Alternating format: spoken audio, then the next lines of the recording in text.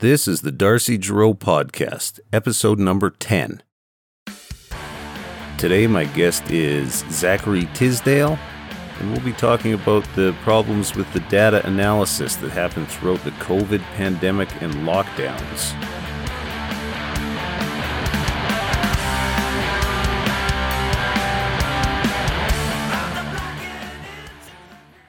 Zachary Tisdale, how are you doing, sir? Doing very well. Thanks for having me. Yeah, absolutely. Thanks for coming on.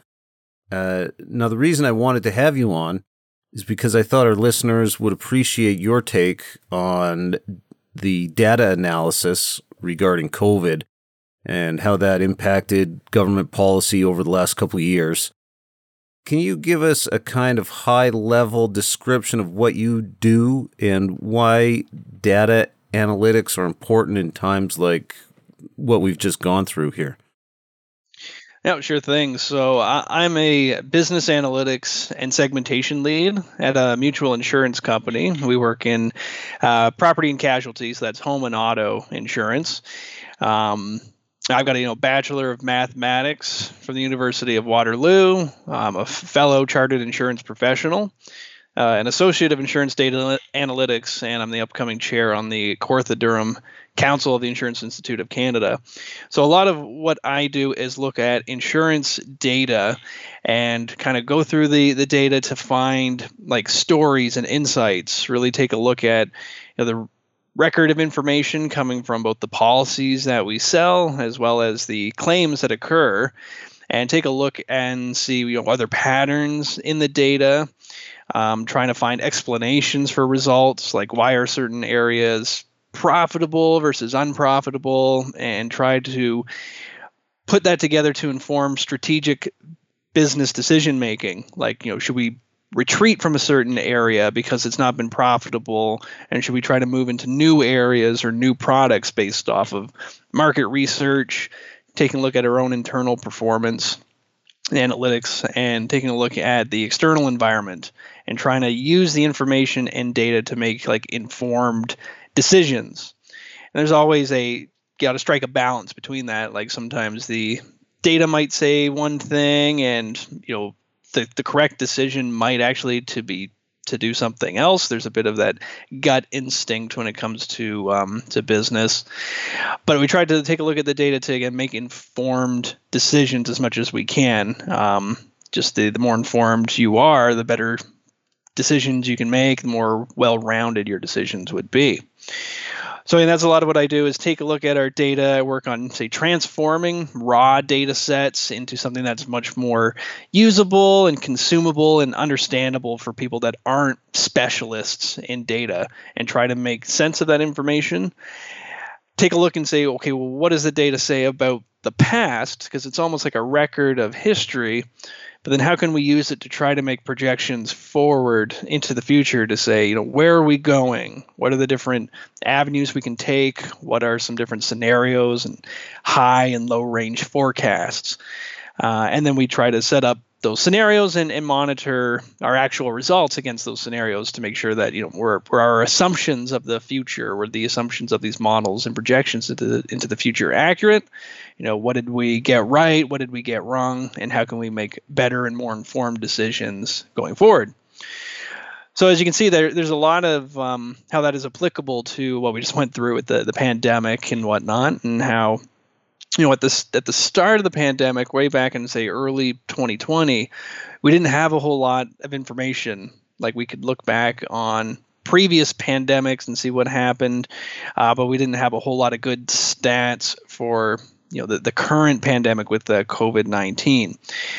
And that's where my personal thoughts were like, all right, that initial set of lockdowns back in early 2020 were acceptable, tolerable, like it was a real emergency.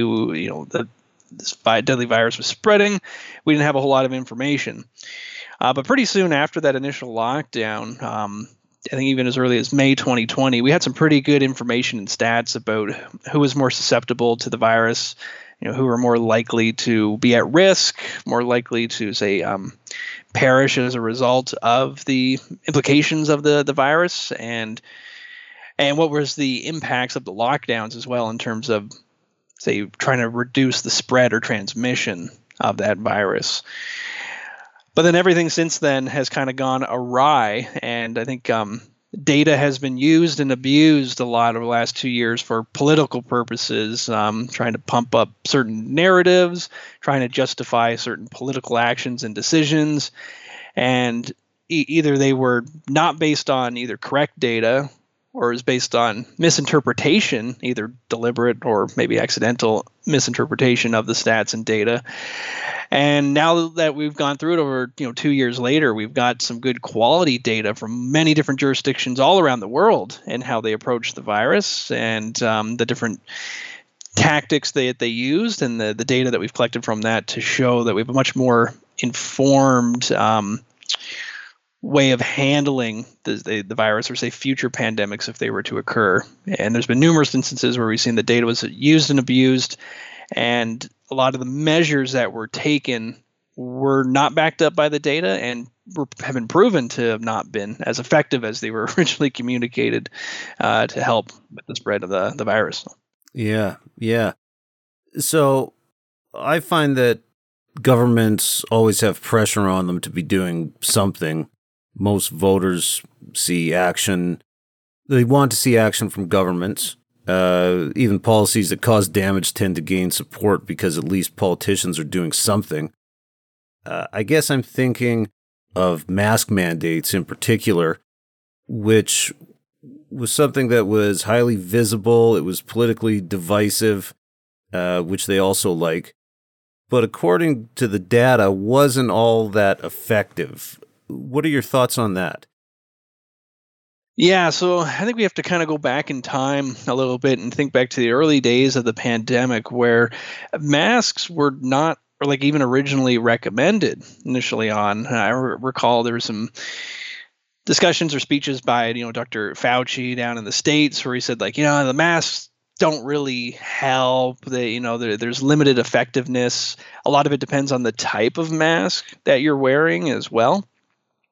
And I recall even there were some initial speeches. I forget if it was by the I think it was a lady that was involved in she was a disease specialist and basically said the real impact of masks is not filtering out of say the virus through the cloth or whatnot. The real impact of masks was to cause alarm and fear in other people so that seeing someone masked up is alarming that they might be infected with something and you would want to stay away from them and maintain your distance from them.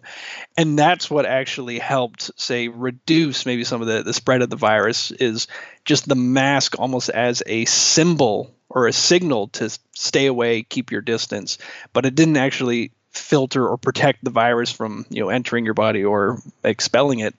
I even recall seeing one video where it was a doctor was trying to show and prove how masks were effective by wearing it outside when it was really cold, where you could see his breath. And he showed when he put on a mask, he's like, oh, look, it stops the your breath from spreading, but you could still see the the condensation in the air go all up and around him anyway. And so the masks in and of themselves, didn't really prevent COVID from, say, entering people's bodies or being spread out in the air. It was really more of a symbol to people to stay away and keep their distance. Now, there has been a lot of, say, some studies, that have been done since then, since the start of COVID. I recall down in, I think it was Bangladesh, that the Washington Post had reported on. And I point to that as a clear example of misinterpreting data, where they looked at that it was a large-scale study, and the Washington Post tried to spin it to say, well, this study proves that masks are effective. But if you really read through the data, they show that, well, no, this actually proves that masks were not effective or had a limited impact on, spreading the disease. I think it was only something like 10% effective for medical grade masks, which most people throughout the pandemic were not even wearing medical grade masks, much less the more effective, N95 masks that really filter out particles. But a lot of people were wearing cheap cloth masks, bandanas, and things like that, which, the holes in between the threads in those masks, they're not, they even say on the box of a lot of those masks that they do not prevent the spread or transmission of the virus, but people were wearing them anyway. So a lot of it was just pure COVID theater, as they say.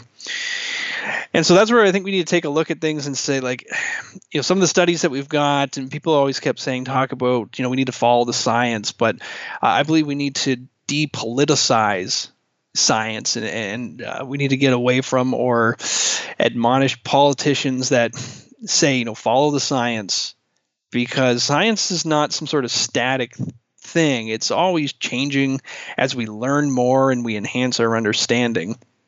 And they say, like, you can't question science. Don't question it. Just follow and obey. And that's not real science. That's just doctrine. That's just dictating to someone, you need to do this because we say so. And that's not real science. So anyway, there's, like, for anyone that's curious out there, there's a this guy's his name's David Amber. People might be familiar with him already. He's a civil liberties lawyer. I think he's representing Randy Hillier, who's an MPP in Ontario who was kicked out of the Doug Ford PC caucus, and he was involved a bit in the Freedom Convoy. Got into a bit of trouble there from some of his actions, which probably crossed over the line. But anyway, that lawyer, David Amber, he's posted a lot of really good evidence and studies on his Twitter that shows a lot of the mask mandates and masks were just not really effective in preventing the spread of COVID, showing comparisons between jurisdictions that did have masking and those that did not have masking, and how that there was very little difference at all in terms of the rate of spread, and just helped to kind of reinforce the idea that's known that the coronaviruses are really, they're seasonal viruses, and really what spreads the virus is people being indoors, close quarters, and having prolonged contact with someone that might be infected with the virus. So anyway, that's what I found, was that governments and stuff, when because they came out so strongly in favor of masking, when the evidence didn't really support that, I've noticed there's been campaigns of censorship to try to suppress a lot of that information, which I think is disrespectful to the population at large, that people should have as much information as possible that's, been verified and whatnot, but real evidence that, even if it runs counter to political mandates or public health mandates, that people should have, the truth provided to them so that they can make informed decisions about their own health and the level of risk that they want to take on and their engagement with society at large. I'm not opposed to somebody wearing a mask. It's a free country. Wear all the masks you want. Wear a Halloween mask. I don't care. But I am opposed to mandates. And the same way I'm not opposed to the vaccine, I am opposed to vaccine mandates. What can you tell us about some of the data that was suppressed to help put these vaccine mandates in place? Well, and I think that's the thing that that's what's been misconstrued a lot, is people say, you're anti-maskers or anti-vacciners, and I'm not one of those people either. I believe in vaccines. We know that vaccines work, although I think we should stop calling what's been spread around lately as a vaccine. The COVID vaccines aren't really vaccines in the sense of polio vaccines, where people get them, they are prevented from catching, say, that disease or spreading it to someone else. We've seen that what we've got out there with Pfizer and Moderna and whatnot are not true vaccines. And that's what I was opposed to, was the mandates, as you say, forcing someone to either take an injection into their own bodies and lose their jobs over that. But in terms of the vaccines and the data behind it, I think we saw that almost at the start of the vaccine rollouts. At least here in Ontario, there's different brands of vaccines that people were fighting over, which is one of the strangest things. But I think it was because initially on there was one from AstraZeneca, which some of the initial results from that showed that people were getting blood clots from these the vaccines. And so they had to open it up right away when people were like, I don't want that AstraZeneca one. But a lot of people wanted the vaccine, so they opened it up quite a bit, which was which is crazy to me later on when they started getting into mandating the vaccine shots. So I was like, well, how can you force someone to take an injection that we know has side effects such as blood clots? And I thought that was just completely disrespectful for concepts of bodily autonomy.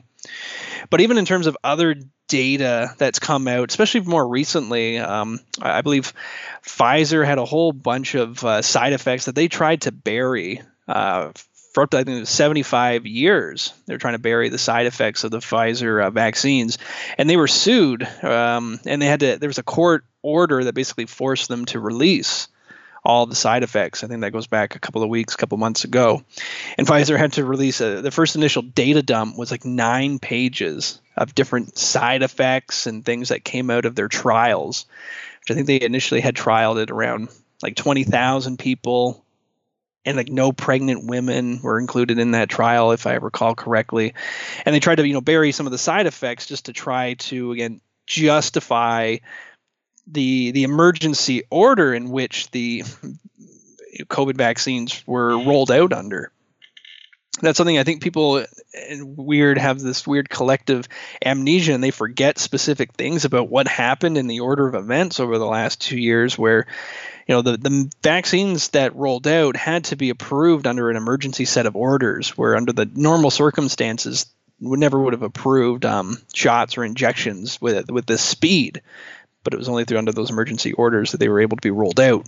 And so that's what they tried to do, is bury and suppress that information, so people couldn't really muster, say, some sort of intellectual argument or defense against getting the vaccines. But I think we kind of know better now. And so some of those, like the side effects, there have been people that have died from blood clots from the COVID vaccines. Again, there was we're hearing more and more about people either getting shingles or there was another side effect. I forget the name of it, like mitochondritis or something like that. But so there's a lot of side effects from these vaccines. And that's why, again, I took a strong opposition to the vaccine mandates and forcing people to take an injection that we know has side effects. And I just believe in informed consent. When people normally go for medical procedures, it's like optional medical procedures, such as, say, laser eye surgery, which I had done a couple years ago. Before you get the surgery, they hand you this paper and it says, you got a 1 in 200,000 chance of, going blind or having some sort of side effect. And they provide you that information up front so that you're able to make an informed decision before you go ahead with the procedure. But I don't really recall when I went to go get the vaccines, because I've had the COVID shots myself, but I don't recall being provided with that type of information. And I really think people should be provided with that information to make an informed decision. And if they decide that they don't want to roll the dice, or for whatever reason, if they have religious reasons, they want to maintain bodily autonomy, body purity for whatever reasons, I believe people should be allowed that freedom to have that option to opt out. And that's just one way that we can protect individual rights against overreach of the state, and say that people's bodies, that's all that people really own. When you come into this world, all you really have is your own body. You can strip away everything, all your money and possessions and the clothes off your back, and all you have left is your body. And that should belong to you and not be property of the state to do what they want with, even to, say, fight something like a pandemic. It seems like government got all the numbers wrong regarding projections of cases, deaths, hospitalizations, and that list goes on and on and on. Can you speak to that and what happened with the interpretation of data that led to that? Yeah, so here in Ontario, we had some medical advisors, and there was an Ontario science table that constantly advised the Doug Ford PC government, and they had forecasts and projections set up, which, like, almost every single time they consistently missed on those projections, where the actual case numbers came in well below even some of their pessimistic or low range scenarios. And the way they provided that information and the way the government relied on that information and presented it to the public really drove what I would call a fear campaign, especially in Ontario. I think the population here got quite used and abused by the government and their science advisors, and were just hammered repeatedly with doomsday scenarios that eventually just didn't end up playing out. And when they provided that data to the government, the politicians they abdicated any responsibility, and they just passed the buck all over to science advisors who they're not politicians, right? So they might not have a wide range scope of all the impacts that, say, some of the recommendations might have on society. Say, like, to stop the virus, we got to do lockdowns or whatnot, or everyone's got to be vaccinated like 100%. But they fail to consider the impacts that would have on society in terms of mental health, social cohesion, even tensions between members of people's own families, the economic health of the economy and all the damage that was done to small businesses, or rules that didn't make sense that favored, say, big box stores rather than small mom and pop shops. And I know that Brian Lilly, he's a Toronto Sun contributor, and he's provided some really good coverage. And I'll just give you an example here. From recently, the Ontario Science Table, they were initially projecting that in May, this month, that we would have anywhere from 2,500 to 4,000 hospitalizations from COVID. But the real number, I think, topped out at about 1,600 or 1,700. So again, below their pessimistic scenario. And of that number, this just shy of 1,700, only about 700 of those were actually admitted to the hospital for COVID, from impacts from COVID, and the rest of them caught COVID at the hospital. And that's something that politicians and people that are, strongly in favor of our, say, the public health care system here in Ontario don't really want to talk about, is how our hospitals were super spreaders of COVID, and almost half the people that they said, had COVID, well, they showed up at the hospital for some other reason. They broke their leg, or they had some other reason to come to the hospital, but they caught COVID at the hospital. And our hospitals were unfortunately super spreaders of COVID itself. But it was another way that they took the data and misrepresented, say, the severity of COVID, or the number of cases that were going on, because it might have looked like, wow, all these people are getting COVID from social interaction or going to businesses or whatever. But no, only half of the people at the hospital caught COVID outside of the hospital. The other half caught it at the hospital. So they were inflating the numbers of how many people had COVID at the hospital. So again, just kind of misrepresenting the true size and scale and scope of the pandemic. And again, I think just to continue to drive fear into the population in order to get them to comply with either mandates or policies that, as each day kind of went by and more evidence piled up, showed that they were unnecessary and ineffective, and completely ran roughshod over our civil liberties, and suspended a lot of like property rights and travel rights, either outside of the country, or even to the point where they said to how many people you were allowed to have inside your own home.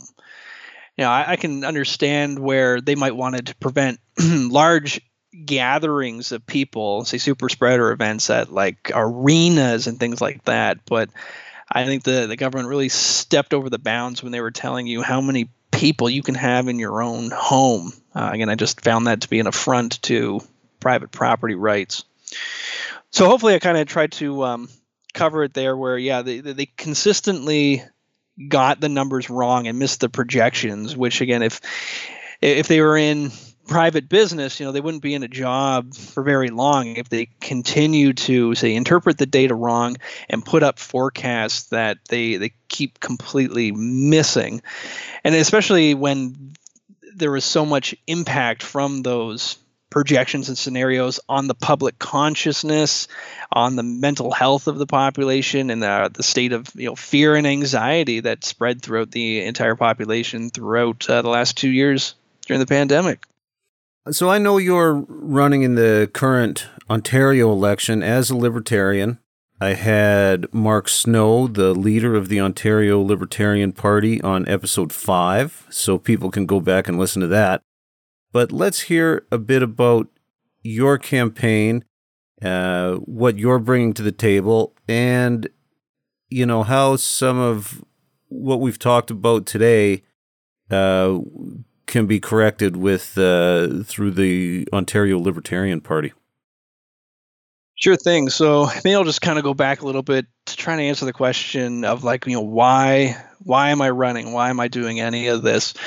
And, throughout the pandemic, again, I thought the government stepped over the line, crossed the line numerous times. And then especially with the vaccine mandates, when I saw that they were creating a segregated society, treating people that, chose not to take the vaccine, treating them as second-class citizens and shutting them out of public areas that they pay tax monies to get into some of these public places like recreation centers, or even be able to go to a restaurant. And then when the Freedom Convoy hit Ottawa there, and I just saw the reaction, the divided reaction to the convoy itself, how some people were very much in support of the convoy, at least of what they were trying to do and what they were protesting, which was the vaccine mandates themselves. If you listen to the people that were there, a lot of them, either they wanted their jobs back, they were worried about losing their employment, or they had suffered some side effects from the vaccines and stuff, or people were just there because, geez, there's this one lady where her, I think, son had committed suicide because he had no social life or anything left, and things were just kind of kept getting worse. So it's just brutal when I saw streams and independent journalists that went down there to talk with the people, and seeing that perspective, which again was almost raw and authentic, as if you were there yourself. There's no editorializing placed on top of that. And then I saw how it was portrayed by our own media and our politicians, especially the federal government and the Justin Trudeau and the federal Liberal Party, how they completely demonized and misrepresented the people there. And I just was like, wow, our politics are broken. Our mainstream media is broken. Like, they're not doing the basic job of trying to get the truth out to people. And so that's what I started looking around, and I knew that there was an Ontario election coming up, and I'm like, all right, well, we got to do something. I couldn't believe that the Ontario PCs, who historically I would have voted for, I couldn't believe that a conservative party, or supposed conservative party, was bringing in things like the vaccine mandates and whatnot, and started doing more research there. And as they say, I think nowadays, kind of got red pilled, where your eyes are open, and then you just kind of start digging through all the information from alternative and independent sources, and seeing that there's a whole other world and whole other symphony of voices out there that are kind of saying the same thing, and that it's not a conspiracy as the mainstream media or politicians might try to present it as. It's no, it's just a whole other group of people out there who have their eyes open and are doing their own research. So I found, after doing some research of who else is out there, and I saw that there was this New Blue Party, and for the most part liked their platform, but there's a couple things I just didn't want to stand behind necessarily, because they're a bit more on the religious side and the pro-life side, and I'm a bit more of a defender of pure bodily autonomy. And so I fell into the Libertarian Party, where it was just like, I'm able to freely speak my mind, which I appreciate that the party allows me to do that and come on here and do that and share my opinions. And that's why I wanted to get out there. And so I'm running in the region of York Simcoe, which has the town of Bradford, where that's my original hometown. I think I lived there from when I was 2 years old to 7, 8 years old. So it's my original hometown. All my oldest memories are of the town and the region, and going to school and playing hockey in the area. And it's right next to where I live. So I just wanted to run to be able to participate in the debates, get a different perspective out there, chat with people. I've knocked on hundreds of doors, which is a very interesting experience, because you it's a roller coaster. You bounce from, say, I'll call it aggressive dismissal. People don't even want to hear from you. Get off the property. You meet someone who's also like completely awake and their eyes are wide open and they're 100% say up to speed on what's going on, within the country and even globally, with the World Economic Forum and say what's coming with the WHO and their global pandemic response and how that might override national sovereignty, which again to me is an attack on freedoms and liberties of people of individual countries. So that's a little bit about why I wanted to get involved, is really to help try to change the narrative a little bit, get more perspectives out there and stand up for freedom, individual liberty, individual rights and responsibilities, and try to get the truth out there to as many people as possible, because I think they've done a pretty good job, unfortunately, in the country of pulling the wool over a lot of people's eyes through some of the mainstream media sources and the narratives that politicians like to push, especially the ones in power. Right, yeah. Can you just say a little bit about how the Libertarian Party would approach some of these problems, though, that we have discussed when it comes to interpreting data and creating policies based on it? Sure thing. So I guess going back to that initial emergency was the original, say, set of lockdowns back in April 2020. I don't think the Libertarian Party would have done anything different back then. Of course, when emergencies come up, there are certain scenarios where government intervention is required, and we didn't have information or data to rely on to make informed decisions then. But since then, the Libertarian Party likely would have not done things the way that, say, the Ontario PCs did with subsequent lockdowns.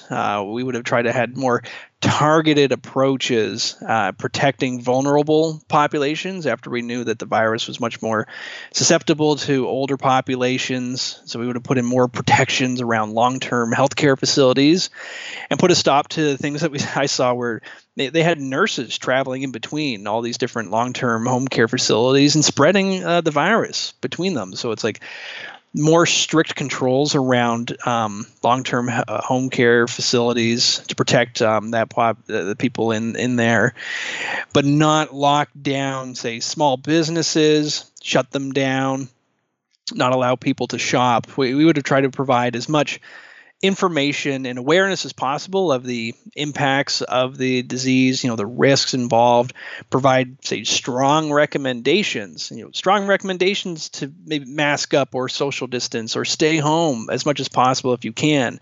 A lot of more voluntary actions as opposed to, hard rules and mandates where people were being pulled over randomly on the side of the road and cops asking, where are you going? I think we saw that not so much, say, here in Ontario. I think I heard a couple instances of that. Sometimes you're not sure how much is true, but I know they were doing that in other countries. So those were pretty harsh lockdowns. And even Quebec had,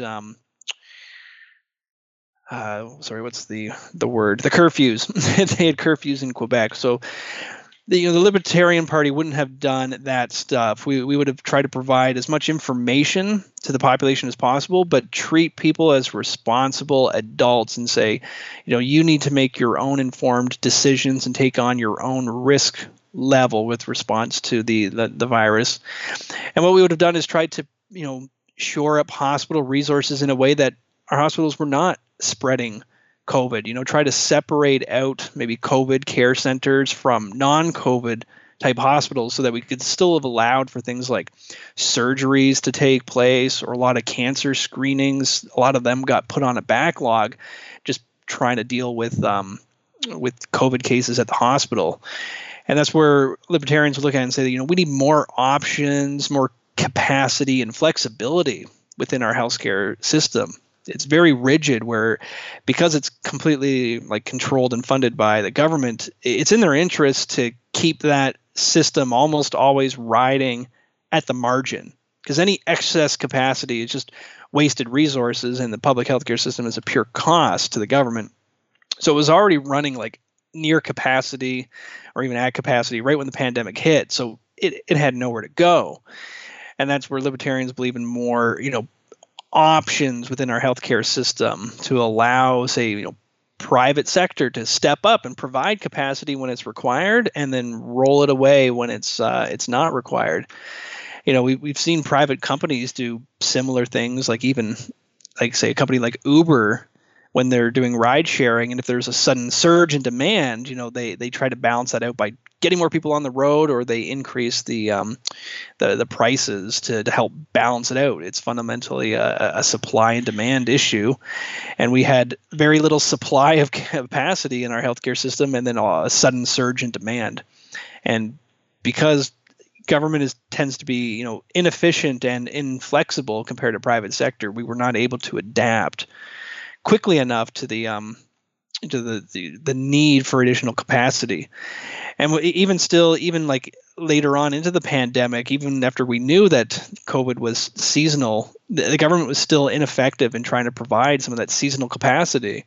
They knew that these surges were coming, but due to inefficiencies in the system, they're not able to rapidly make changes to the structure of the system. And so we ran into capacity issues again and again, which resulted in lockdowns, which had more damaging effects on the economy and people's mental health.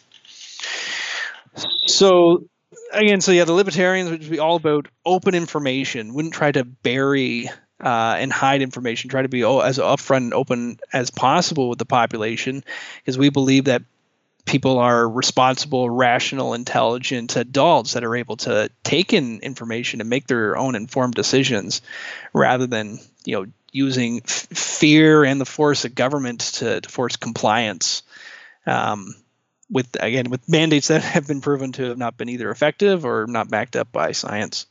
Yeah. Well, I think that's a great place to leave it for today. Zach, thanks a lot for coming on.